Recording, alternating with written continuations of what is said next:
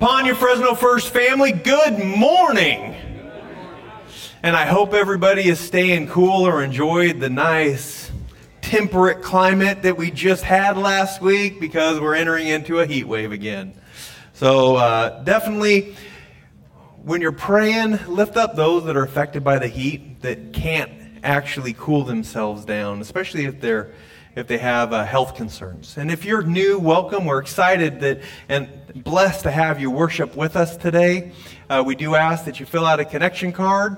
And if you have any new information and you're a member and you've already filled out a connection card, if you have any new information, fill one out, stick it in the connection box at the back of the sanctuary or on the door. And with that, let's go to the Lord and God's people of Heavenly Father, we come to you. We love you and we trust you. Thank you for your holy name that reigns forever and ever. Thank you for your Son and for our salvation. Thank you for Holy Spirit, which gives us new birth. Thank you that your will is to have you in our lives and in our homes and in this church. And we thank you for making us on purpose and for purpose. Forgive us when we act out without thinking, and help us to forgive those who frustrate us. We praise you for the victories and the answered prayers of your people here at Fresno First. And we lift up to you those unspoken prayers. Those answered prayers that didn't get answered the way we wanted. And we lift up to those long-suffering prayers that are lifted to you day after day, week after week, year after year. And the wordless prayers that only you hear.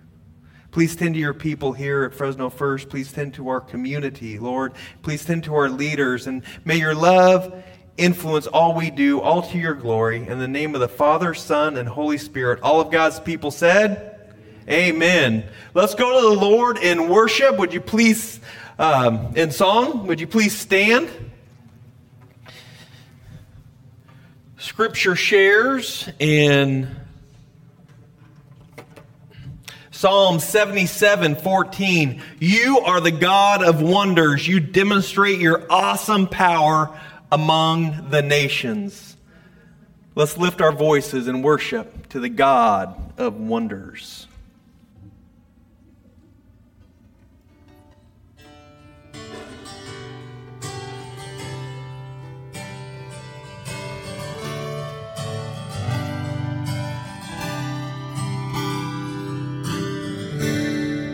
Lord of creation,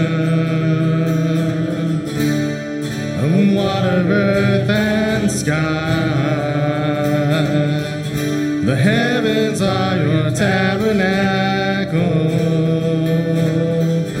Glory to the Lord on high, God of wonders beyond our galaxy. You are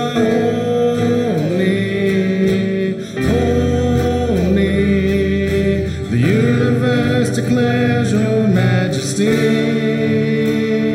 You are holy, holy, Lord of heaven and earth, Lord of heaven and earth. Early in the morning celebrate the light. When I stumble in the darkness, I will call your name by night. God of wonders beyond our galaxy, you are holy, holy. The universe declares your majesty. You are holy, holy, Lord of heaven and earth, Lord of heaven and earth.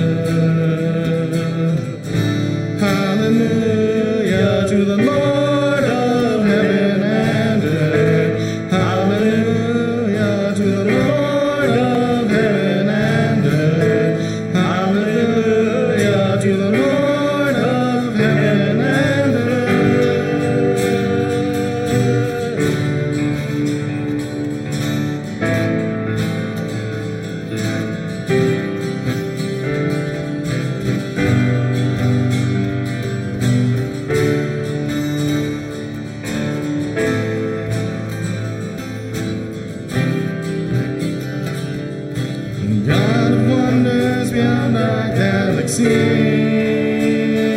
You are holy, holy.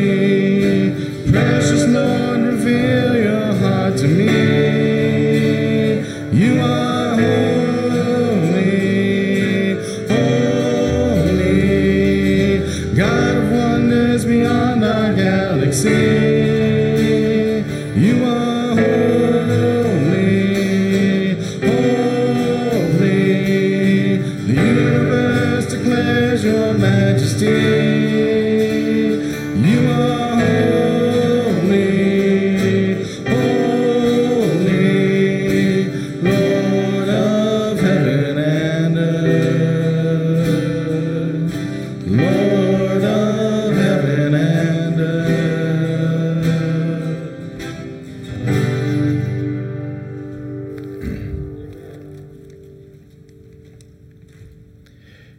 You know, so often in Scripture, when we're reading about Christ, he pauses, he looks up, and he prays. He thanks God. And he shows us how to pray, that in all of our life, when we don't know what to do, when we have questions, when we have answers, whatever it is, we are to also look up and let God take all the worries from us in this world.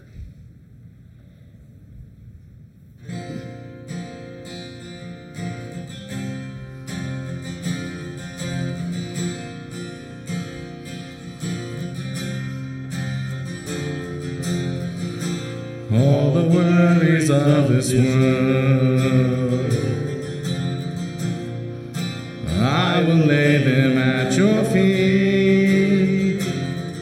Surrender every anxious thought for perfect peace, your perfect peace. All the loved ones I hold dear, all my hopes and dreams and all my fears, I will choose to trust your name in everything, in everything. I will look up, for there is none above you. I will bow down to tell you that I need you, Jesus, Lord of all. Jesus, Lord of all. I will take you at your word. Jesus, you have taken hold of me. All my life is in your hands. You are my strength. You are my strength. I will look up, for there is none above you. I will bow down to tell you that I need you, Jesus, Lord of all. I will look back and see that you are faithful. I look ahead, believing you are able, Jesus, Lord of all. Jesus, Lord of all.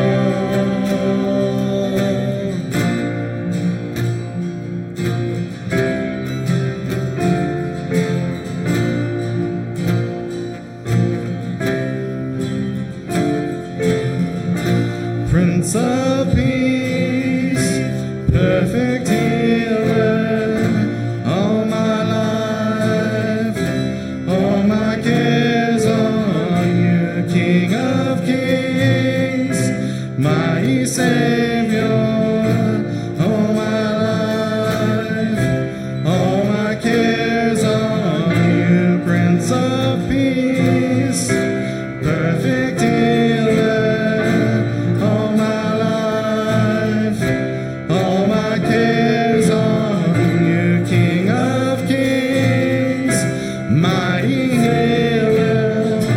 All my life, all my cares on you.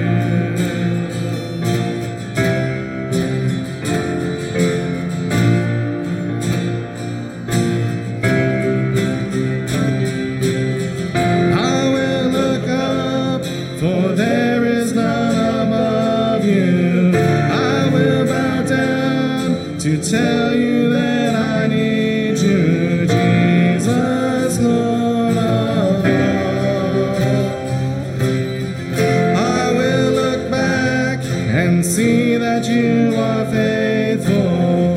I look ahead, believing you are able, Jesus, Lord of all.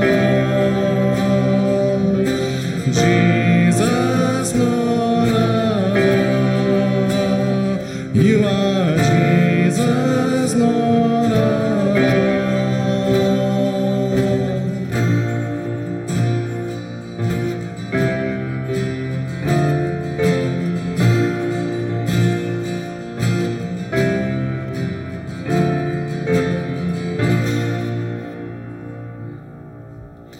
I ask that you remain standing. We're going to be doing something different over the next couple months.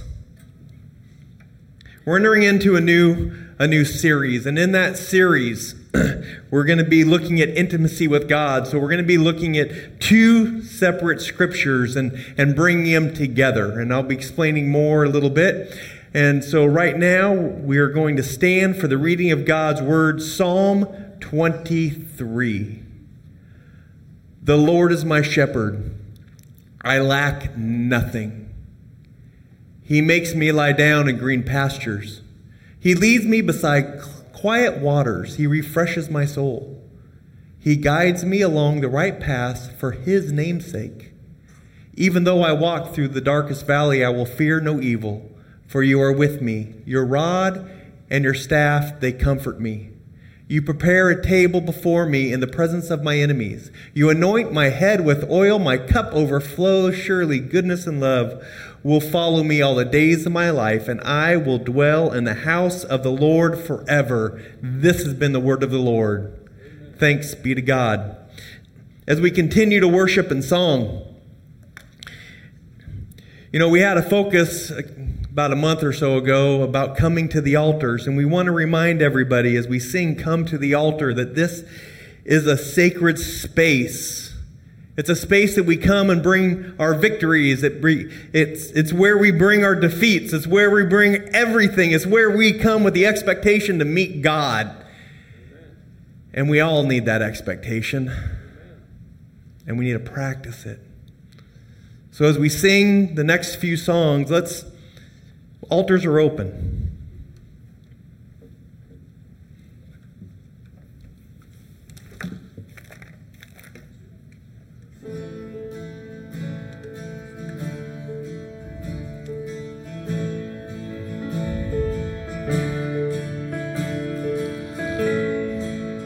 Are you hurting and broken within, overwhelmed by the weight of your sin? Jesus is calling.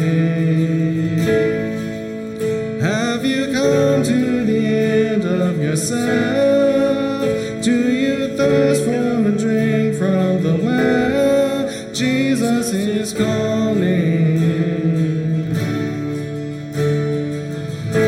Oh, come to the altar. The Father's arms are open wide. Forgiveness was bought with the precious blood of Jesus Christ.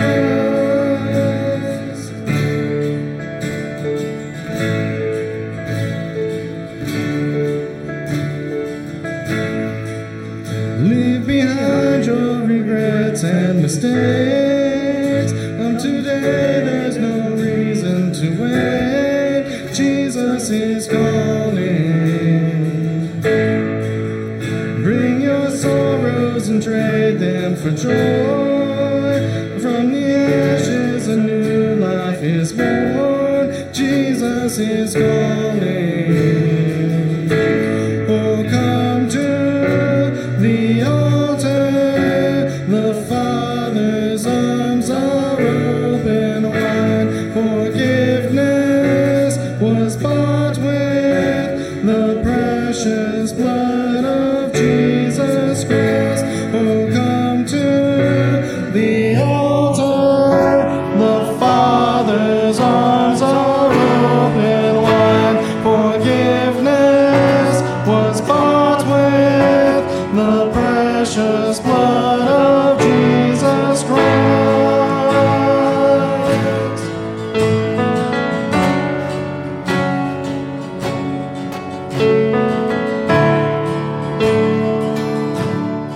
Oh, what a Savior! Isn't He wonderful? Sing hallelujah! Christ is risen. Bow down before Him, for He is Lord of all. Sing hallelujah! Christ is risen. Oh, what a Savior! Isn't He wonderful? Sing hallelujah! Christ is risen. Bow down before Him, for He is Lord of all. Sing hallelujah! Christ is risen.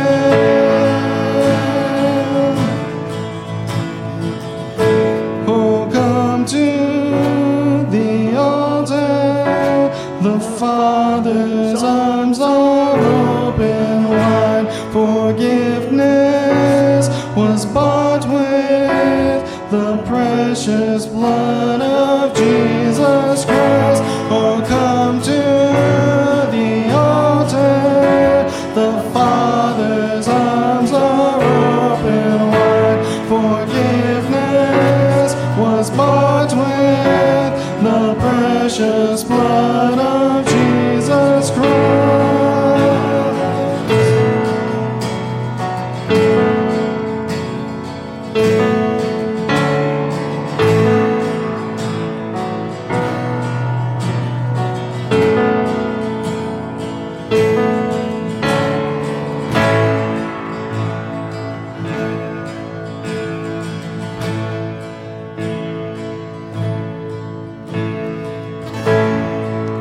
Bear your cross as you wait for the crown. Tell the world of the treasure you found.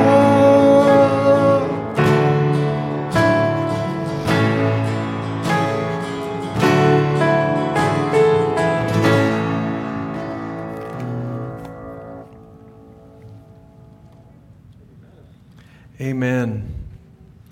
Let's pray. Lord, we come to you. You are our Savior, and you are wonderful, and you are our altar. You are the place of our worship. You are the one that we come to, and the one that's arms are always open, Lord. You are our living hope. When it feels in the world that there's a chasm between us, you close that gap. And as you stand in the gap, may we cling to you, and may we begin to trust you more. May our faith increase, Lord. And may you draw us near to you, not because we feel that we have to, but we choose to. Thank you, Lord.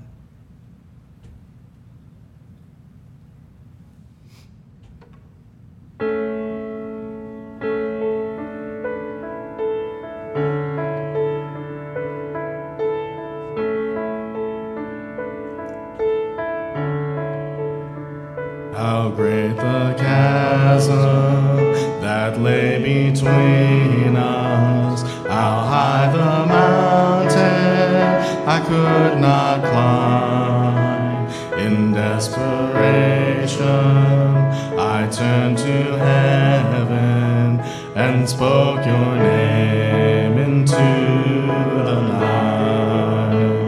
Then through the darkness, your loving kindness tore through the shadows of my soul. The work is finished, the end is written. Jesus Christ, my living hope. Who could imagine so great a mercy? What heart could fathom such boundless grace? The God of ages stepped down from glory to wear my sin and bear my shame. The cross has spoken, I am forgiven. The King of Kings calls me his own. Beautiful Savior, I'm yours forever. Jesus Christ, my living hope. Hallelujah, praise the one who set me free. Hallelujah, death has lost its grip on me. You have broken every chain. There's salvation in your name, Jesus Christ, my living hope.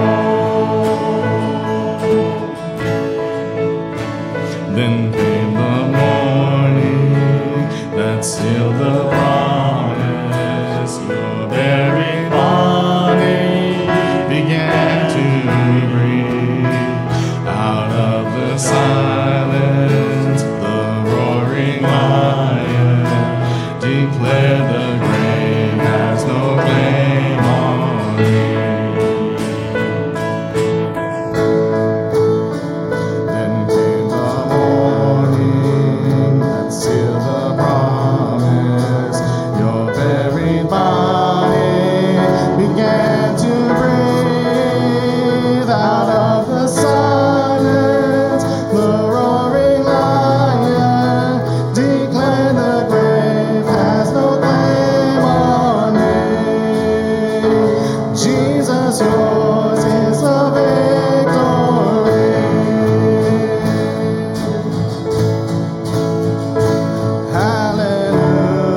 Hallelujah, praise the one who set me free. Hallelujah, death has lost its grip on me. You have broken every chain. There's salvation in your name, Jesus Christ, my living hope. Hallelujah, praise the one who set me free. Hallelujah, death has lost its grip on me. You have broken every chain. There's salvation in your name, Jesus Christ, my living hope. Jesus Christ, my living hope. Oh God, you are my living hope. Thanks be to God. You may be seated. Heavenly Father, we come to you because there's no place else we'd rather be, Lord. And we bring to you and we ask that you bless our gifts and our tithes. That we choose to. That we make a decision to invest in this mission. We make a decision to partner with you by investing what you've already provided for us into your church. And I ask that you put on our heart, Lord, that we would do just that. We would make a choice for you. And it be shown in every aspect of our lives. That we hold nothing back. And so I ask that you for these givings and these tithes, Lord, that you would bless it to your kingdom glory, that the lights would stay on, and this would be a sanctuary and a safe place for those in our community, that we have a greater purpose right now that is invested into the future, and we leave that future in your hands. And we thank you for making a difference in the souls that have yet to even hear your message because of the faithfulness of those that chose to invest into you. Thank you, Lord. And it's in Jesus' name that gets all the glory and praise and honor. Amen. And it's time to pass the peace, so if you want to stand up and go say hi to someone that you haven't seen all week, or ask them how the weather is.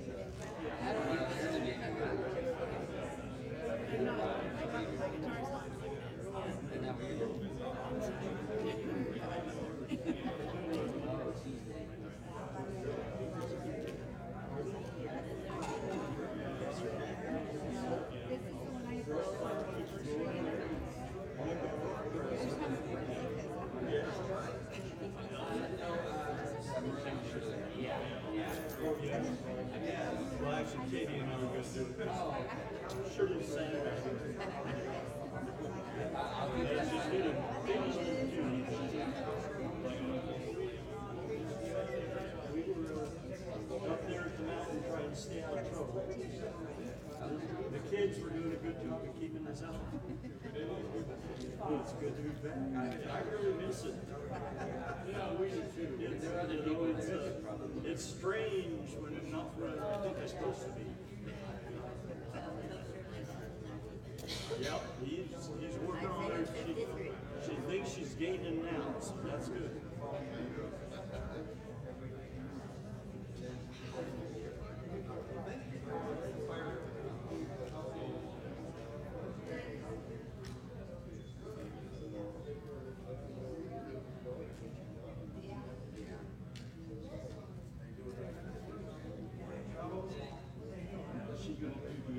30 taste for the 15 and 13. He's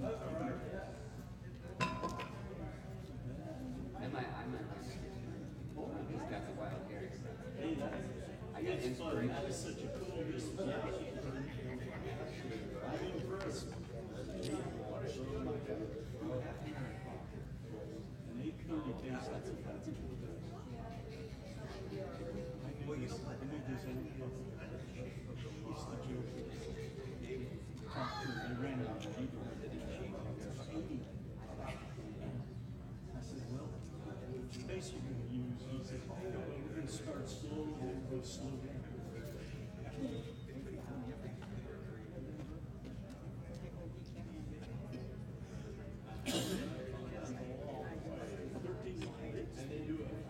It's a good recipe. Yeah, I used to like the new.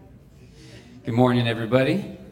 Just a couple quick announcements for you is that just a reminder on the directory, and like Pastor Jason was saying, even if we've been here for a while, if you have new information for the directory or for anything else, but you can see Timmy for directory information. And then the other is an exciting announcement that we can partner with our district actually on raising some funds. So our district is going to look at setting up a disaster relief shelter, and that's going to be, is that going to be at the Clovis Church or the office there? Is that where they're going to do that? Okay, that's right. And so we've been asked and called by our district to raise $100 to do that. And so they're going to be giving out, it's going to be for disaster relief, and in times of need, that area is going to be there. And so that's what our church has been asked with in our district. So pray about that, consider that. It's going to be $100 from our church that will go towards setting that up. So I think that's all I got. Thank you. And last year, remember this past winter we had a bunch of rains and floods?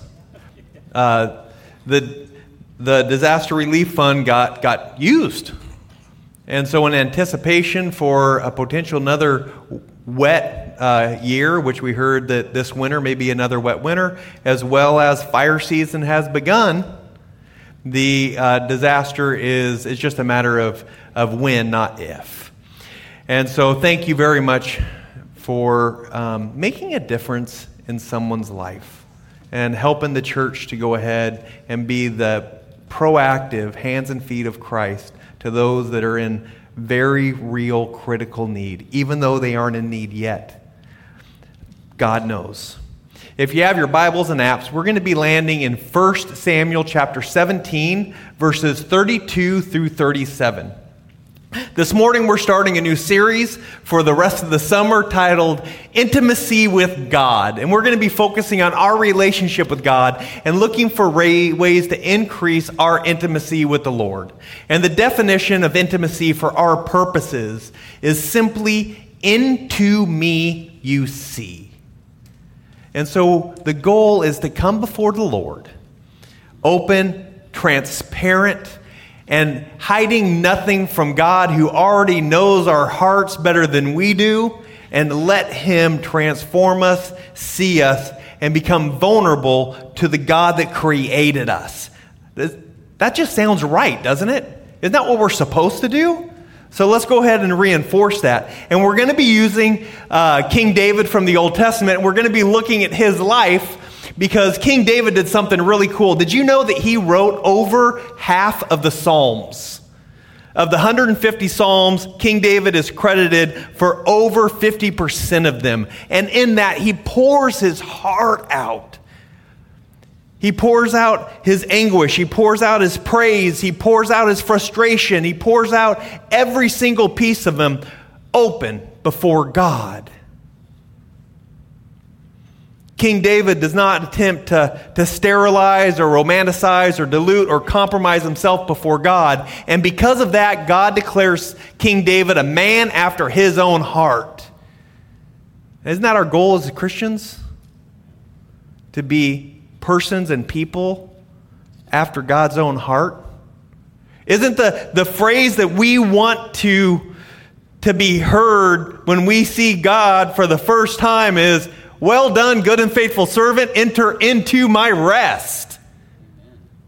Yes, amen. And that'll happen if we are people and persons after God's own heart. So as we learn to apply from King David his examples of his life and the example of the Psalms that he wrote, we're going to do it in a non-sterilized, non-romanticized, non-diluted, and non-compromised way that we can become more open and authentic and vulnerable, understanding that God already knows our hearts, and then we can begin to be challenged to share a depth of who we are with God that we have not done so before, breaking in those boundaries of faith, breaking through that glass ceiling of trust, to really turn to God and to trust Him in a way that we didn't think was possible this morning. That's where we're going over the next couple weeks. And as we move through this, we're going to be looking at the real-life experiences of King David. And we're going to be taking that and relating it to a psalm that King David wrote.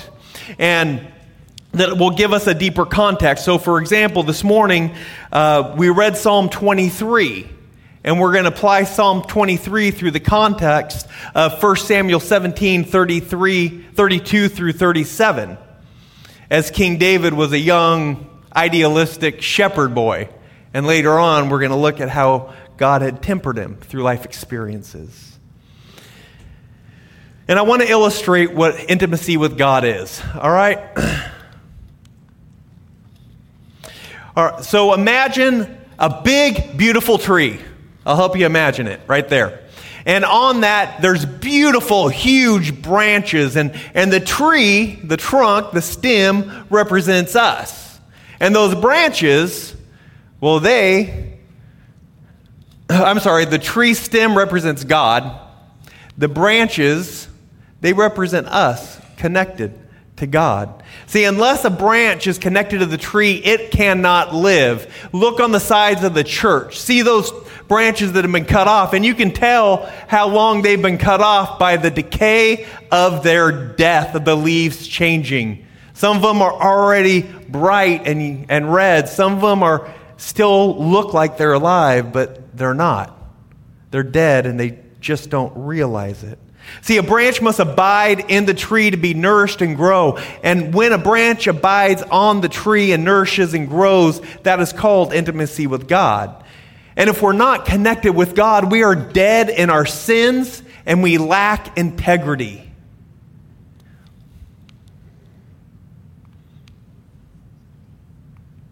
Integrity is the holiness of God that flows through us by the power of the Spirit. Integrity is the power of God and the holiness of God that flows through us by the power of the Holy Spirit. When a branch loses its integrity, when it no longer is intimate with God, it becomes hollow and it starts rotting out from the inside. And it can no longer hold up to the weight and the challenges of life. And before long, it will break.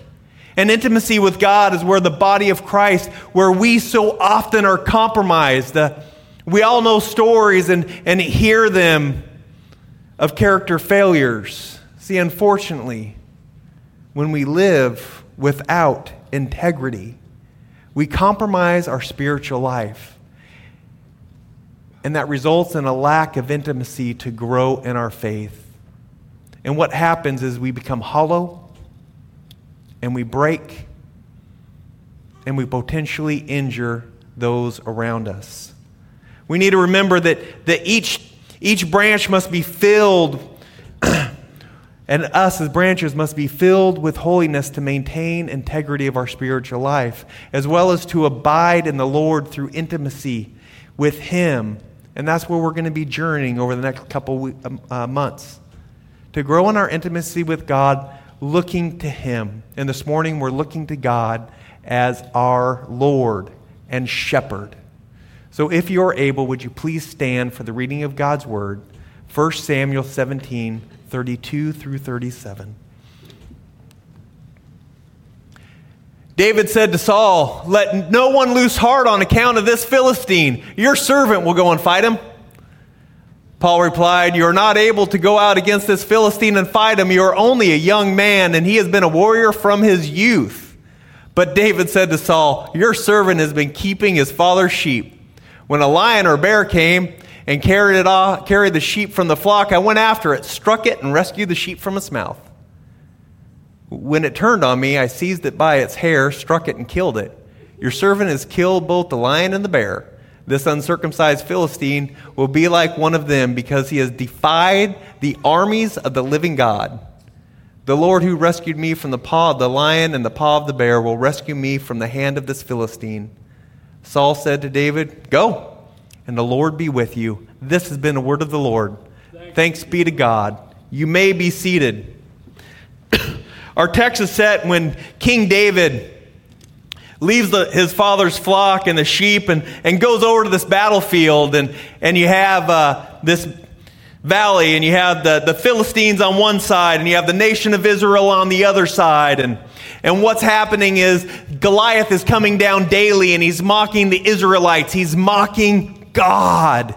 And he's challenging everybody to send down a representative from the nation of Israel that he can fight one-on-one.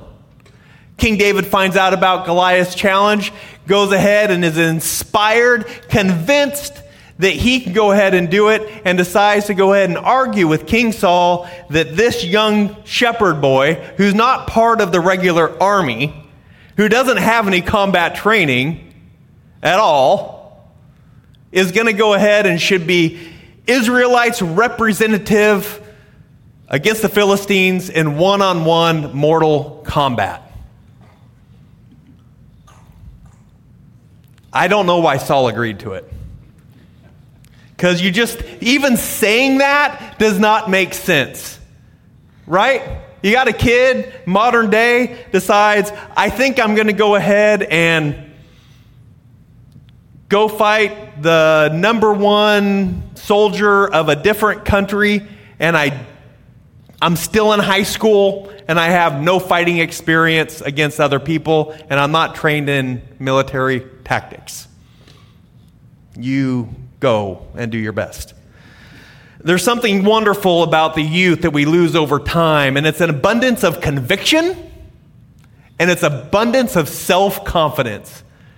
I think it's sometimes that it's because in our younger years, our worldview is narrowed, and we begin to, or we have a narrow circle of friends, and when we talk and we share about life, when we're young, we have all the answers, don't we? We get together, I know how to fix that problem, and we solve all the world's problems in one evening. Because we're smart enough to figure it out when we're young. If you talk to most young people, and when I do, I find that they're intuitive, they're smart, they have good answers, and I encourage them. And I'll give them credit. They figure things out pretty well, and I encourage them along that path to use the minds that God has given them. You know, and after high school and college, and we get this education, and we're empowered by knowledge and set to conquer the world, yet we still have not been tempered by life, years, experience, and all that comes with the harsh realities of growing up. God seems to use those years and those life experiences to help shape and develop us into the humans He would have us become.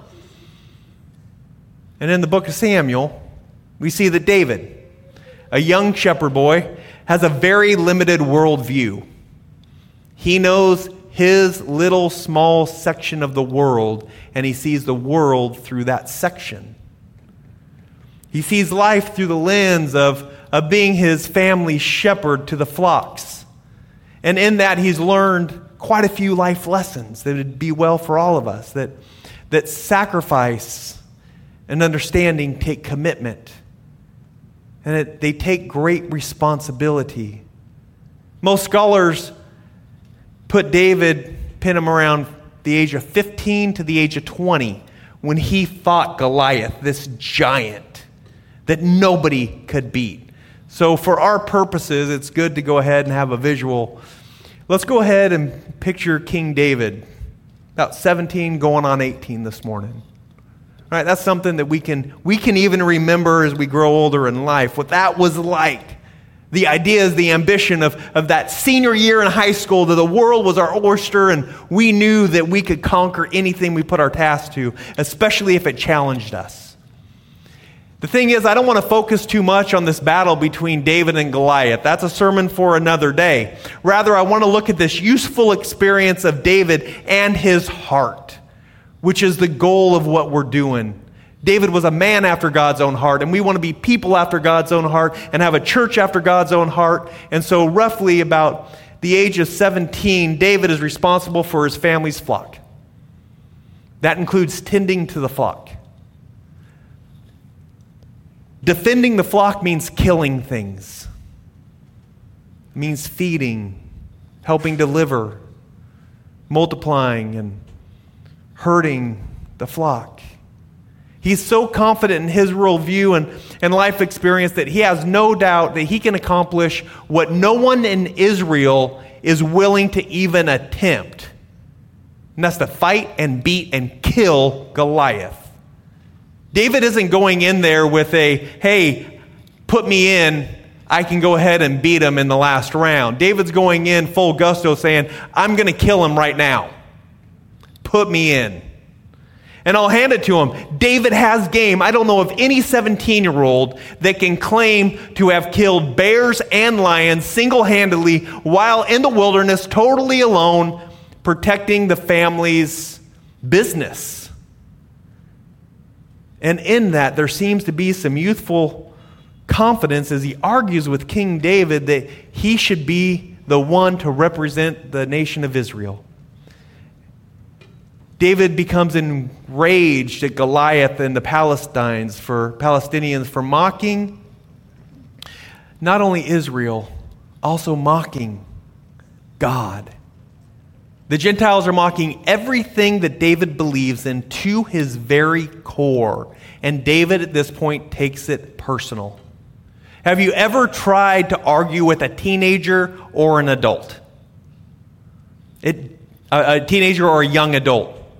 Do you remember when you were a young person or you might still be there right now, that when someone tries to convince you that goes against every single conviction and belief that you have in your life, is that going to change no matter what their argument is? Is it going to change your mind? No. Because at our core, this is what we believe, and we're not going to change that. And when the more we try, the more emotionally challenging and heated the conversation comes. And David is convicted that someone needs to defend God's honor. And he's determined to show that he is the one to right this wrong. David knew his abilities. David trusted himself enough to march head first into a lethal situation because of his trust and because of his faith in God. And hardness of the heart blocks our ability to trust. From an older man's perspective, I'm convinced that God used David in spite of David. There's a logical reason. While no other soldier in Israel's army at the time even ventured to think, pick me. Scripture doesn't say that any other soldier was like, hey, you know what? I'll do it. I'm the best warrior in the army. I'll go ahead and represent. No one else did it. All the older ones said, no, I'm not going to jump in and face David. Did they see the same thing as David? Yeah. They were there day in, day out when Goliath would come down, mock Israel, mock God, and challenge Israel. They saw it. Were they offended? Who wouldn't be offended? They were offended every morning. It probably ruined their breakfast. So what's the difference between youthful motivation and this mature caution? Because right now we're looking at a couple of very different perspectives of this battle. The simple answer is an undiluted, uncalloused faith and trust in God. David trusted his abilities. David trusted God's abilities. David had faith that God could and would, and that God is God, and David had faith that he was not God. David had faith that God would live up to his promises, and God does.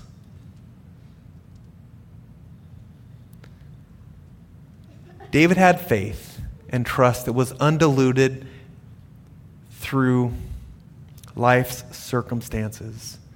He was still young, and he still had this narrow world view, and David was in the place of his life that he could trust, and he could have faith that was undiluted, because in his worldview, every problem was seen as a lion or a bear.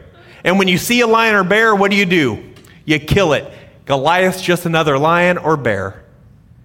It's the type of mentality that when you see a wall, you march headlong through it and you bust a hole through it without checking for a door first, which is fine. I appreciate that, because I used to be like that. Now I check the doors.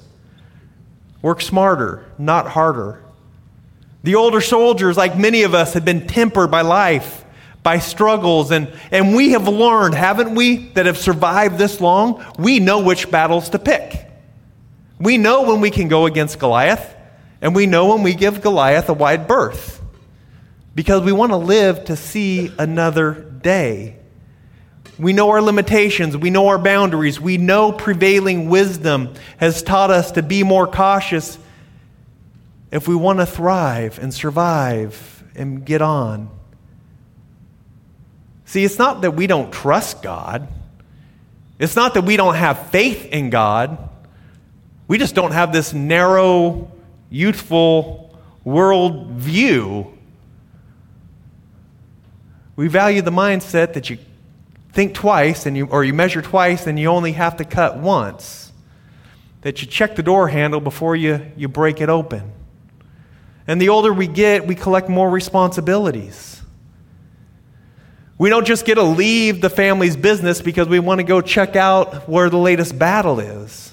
We got careers instead of our jobs. Sometimes we have a spouse and a family. We have credit cards, we have rent, we have mortgage, we have utility bills, phone charges, groceries to buy, and with coupons. I just want to say with coupons. And we have vehicles that require upkeep, and we have bodies that require upkeep. And sometimes we got to think about that battle, and we think, I don't think my body can handle it anymore. So with each promotion, with each responsibility, we become just a little more hesitant. Inch by inch by inch by inch by inch. Each promotion, each responsibility causes us to be a little more cautious, to take a little more time before we run into potential trouble or put our necks out on the line. You know what else comes with age? Disappointment, hurt, and broken trust. As we grow, we realize there are more threats to life than just mere bears and lions. We could lose our homes, we could lose our families, we could go through a divorce, we could watch those closest to us suffer and die. And with each experience, we may cry out to God for an alternative ending to that story. And in that, our faith becomes battle-tested, and challenges like Goliath pale in comparison to the daily fights that God only knows that we wake up to when we get up on the right side of the bed every day. The tough thing is, with each hard experience, we grow another layer of hurt that increases our defenses and insulates us from those around us, insulates us from our faith. It insulates us from the local church community, and we start trusting less. And when we begin to trust less, our spiritual life suffers. And we begin to harden ourselves because of a lack of trust. And a lack of trust seeps into a lack of faith. And again, it all started because we were protecting ourselves against one more shattered hope. Because every shattered hope makes us just a wee bit more cynical. And then the more trust that is broken, we learn that the only person that we can truly trust is ourselves. Because I can't rely on that person because they've let me down. I'll just trust myself and pretend that I trust them. You see, we all know God has a plan, but we're a little less apt to jump in front of Goliath when we've been staying up all night. When we're trying to make ends meet, when we've got deadlines, when we got bills to pay, when the kids are sick or our spouse is sick.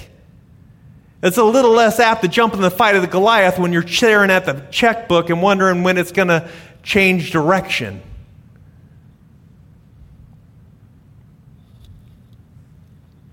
And each time, each incident begins to callous us and our emotions and harden our hearts. And in that hardness of heart, it blocks our ability to trust. And when we reach this point, whether we say it or not, really the question is, can I trust God?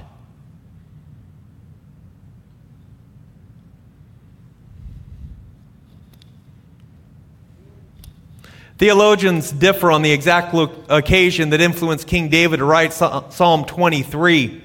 Most agree that it was later in life. For example, in verse 5, he was old enough to have enemies.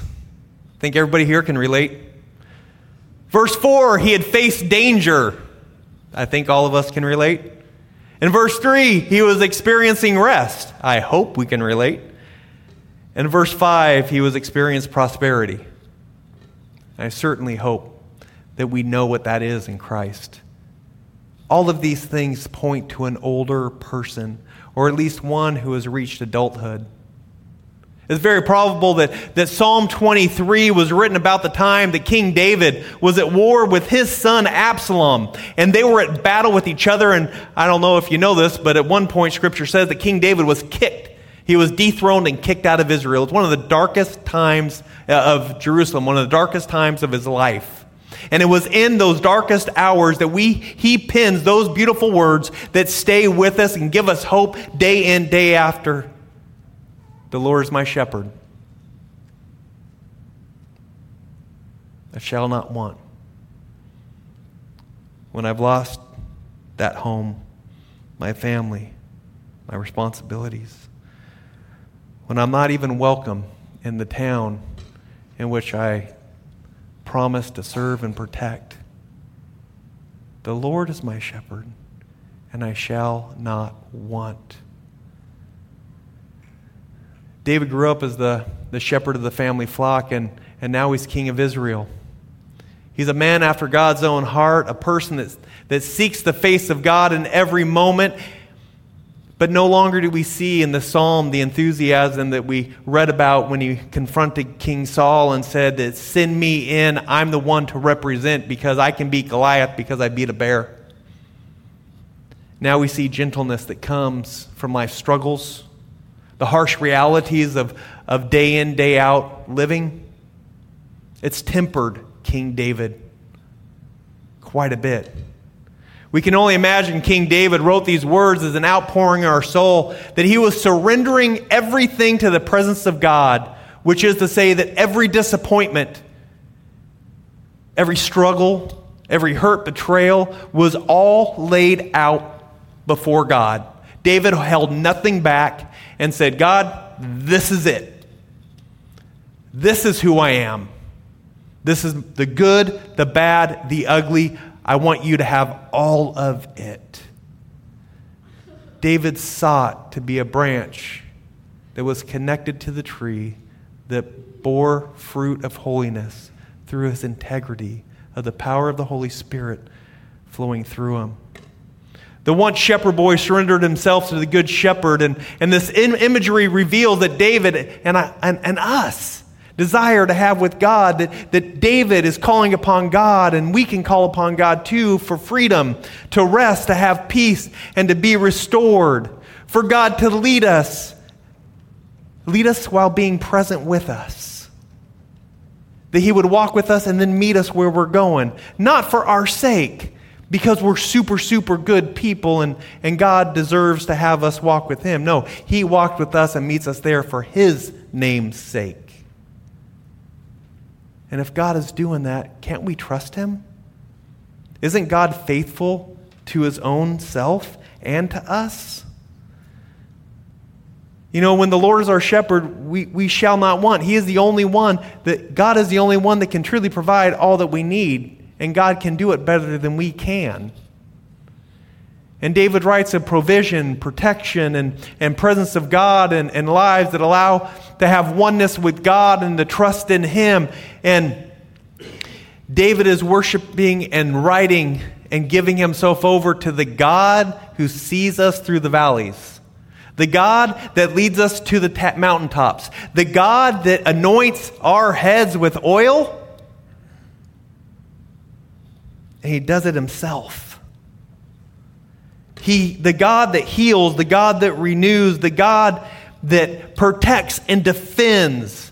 And we can only imagine that King David, in writing this, goes back in his mind's eye to his youth as he used to tend to the sheep. So now he sees himself as one of God's flock.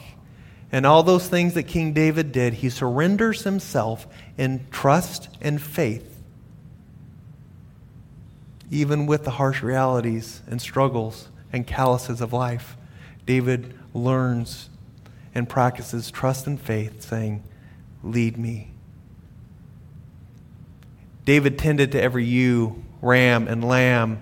He fought the bears and lions and understands his freedom. And in that, David looks to the one with the rod, the staff, and the oil. He looks over and abides among. David looks to God who abides among his people. As we are to look to God to abide among us, as we abide in him. David knew every name of all the sheep, and God knows our name. Scripture talks about that, and God wants us to abound in his freedom, because that's where only true freedom is found. God. And then David declares that mercy and goodness will come in intimacy with God because we will be dwelling in the house of God all the days of our life. That doesn't mean that we live in the sanctuary. That means that we live in a constant conscious of who God is, practicing his presence with us, and seeking him in all we do with the fullness of trust and the fullness of faith. And we can say we trust God. Can we say we trust God? Yeah. We can. He's our shepherd and we can trust him. And God is trustworthy. And we know this is a fact, but the reality of trusting God doesn't come easy.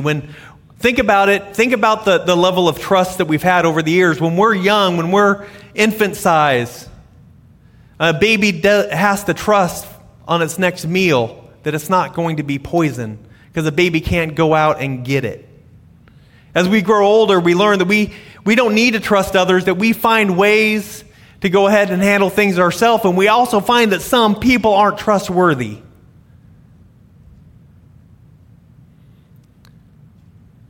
And over time, we start putting people on a trust scale. How much of myself can I trust you with? How much can I share with you? And that's just a natural expression of a hardened heart. Someone who's seen life realities and is a little more cautious to share and open up to others. The issue is, when we practice this, we also unintentionally practice this with God. And here's where the grace of God breaks through. God's trustworthiness, God's faithfulness is not subject to our circumstances. He's not subject to our brokenness. He's not subject to our hardness of heart. He's not subject to our trust scales. God's trust, God's trustworthiness comes from God, comes from his holiness, and it comes from his character. Our trust in God is on us. Our trust in God is a choice that we make. We either choose to trust God or we choose not to trust God. You can't kind of trust God. It's not on God. This is a decision for us to make, and it's got to be a question. So do I trust God? And my experience is that this is where we fail to fully trust God, because when we're truly honest with ourselves, it's hard for us to trust ourselves. We fail. We become incomplete. And if I'm the only person I can rely on because of the realities of life, and I've got to trust God, then how can I trust God more than I trust myself? And we begin to paint God with our personal lack of trustworthiness. The more our hearts become calloused. Fine. Just be honest about it. That's what we're talking about. That's intimacy with God. Did you know that God already knows your heart? God knows the prayers before they leave your lips. Do you think it surprises God that we don't trust Him as much as we say we do? Yeah. So here's the catch, is that if we're going to go ahead and grow spiritually, we need to abide and seek and be connected and have intimacy with God. And that only comes when we reach the place that King David reached and open ourselves up completely and transparently to God, exactly where we are and who we are. And it means that we begin to have an honest conversation with God. And so the question again, do you trust God? And most of us would trust God as much as we are able to surrender to God. It's that scale. I will trust you as much as I can surrender to you. When trust is broken, surrender is less. When trust is gained, surrender is more. And the thing is, sometimes we've just been giving God lip service rather than full service. Because do we trust God with our entire being, or do we just trust God with the leftovers of our life? A branch can only abide and mature on a tree that it trusts that will provide all of its needs. And we can only discover our identity in the fruit in Christ if we're willing to develop an intimacy with God and stay connected and abide to Him, allow His holiness to flow through us, transform us, and change us. And that's a choice, and that's a decision. You know, a simple, honest prayer, I don't know where everybody is, but it would be something like, God, I want to trust you, and I don't trust you as much as I should or as much as I want to trust you. I don't trust you as though my life depends on it. I trust you as much as I can surrender, and sometimes that's not very much. Can you help me with that? Can you help me to trust you more? That's a good prayer if that's where you're at. That's a prayer God will honor if you mean it. And God will help you trust Him more. God's good like that. And when we do, we recognize the source and the power of our prayers and love and life comes from the grace of God. And the more time we spend with God, more time we spend in prayer, the more time we spend in His Word, the more time we spend connecting in fellowship with other believers, the more we can learn to trust in Him. And we stop fighting when God makes us lie down in the green pastures. We desire to be led down right paths for His name's sake. We stop watching our backs because we know God has it. And God's people have it. And pretty soon, goodness and mercy, we always thought was for those other people, those perfect people, those people that I will never compare or live up to their standards, that goodness and mercy is available for us, for me, because we can truly say, God, I trust you. Intimacy of God comes through trusting God, that God is God and God is in control, and the Lord is our shepherd and He's trustworthy. And that's good news, and it allows us to radically free and live in the life of God's care and love and joy. You know, King David, when he was young, he had that youthful, undiluted trust and faith. And then he grew up. And he found out that he can still have an undiluted trust and faith in God who's faithful and trustworthy. And he opened himself up because he made the realization that God already knows his heart. So this morning, where we're moving forward as a church, as people and persons in a body, to begin to be challenged to open ourselves up authentically to God. Everything. We're going to start opening ourselves up this morning in trust and in faith. And we're going to be moving more and more as we take to God every single aspect of our life to allow him to change us. And to us live in the fullness of the blessing of our salvation here on earth. Because being a Christian is a choice. No one forced you to come to church today. No one forces you to worship. No one does anything. You had a choice to be here. And you chose God. Let's choose him every day. So our challenge this week, read Psalm 23 every single day. This is on the back of your bulletins. I forgot to make a slide for it. And then talk to one person how you can trust God more. And then when you're reading that psalm, think of those areas in that psalm that you don't quite trust God with. Because we all have those areas. Take a spiritual inventory. How much do you trust God? And what areas do you trust God most? What areas do you trust God least?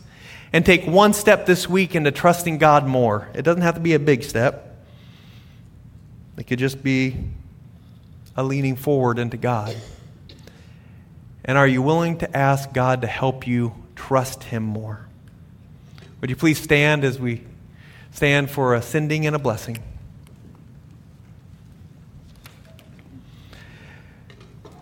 May God, our good shepherd, lead you to quiet waters and green pastures. May you trust that God will see you through the dark valleys and heal you in his presence.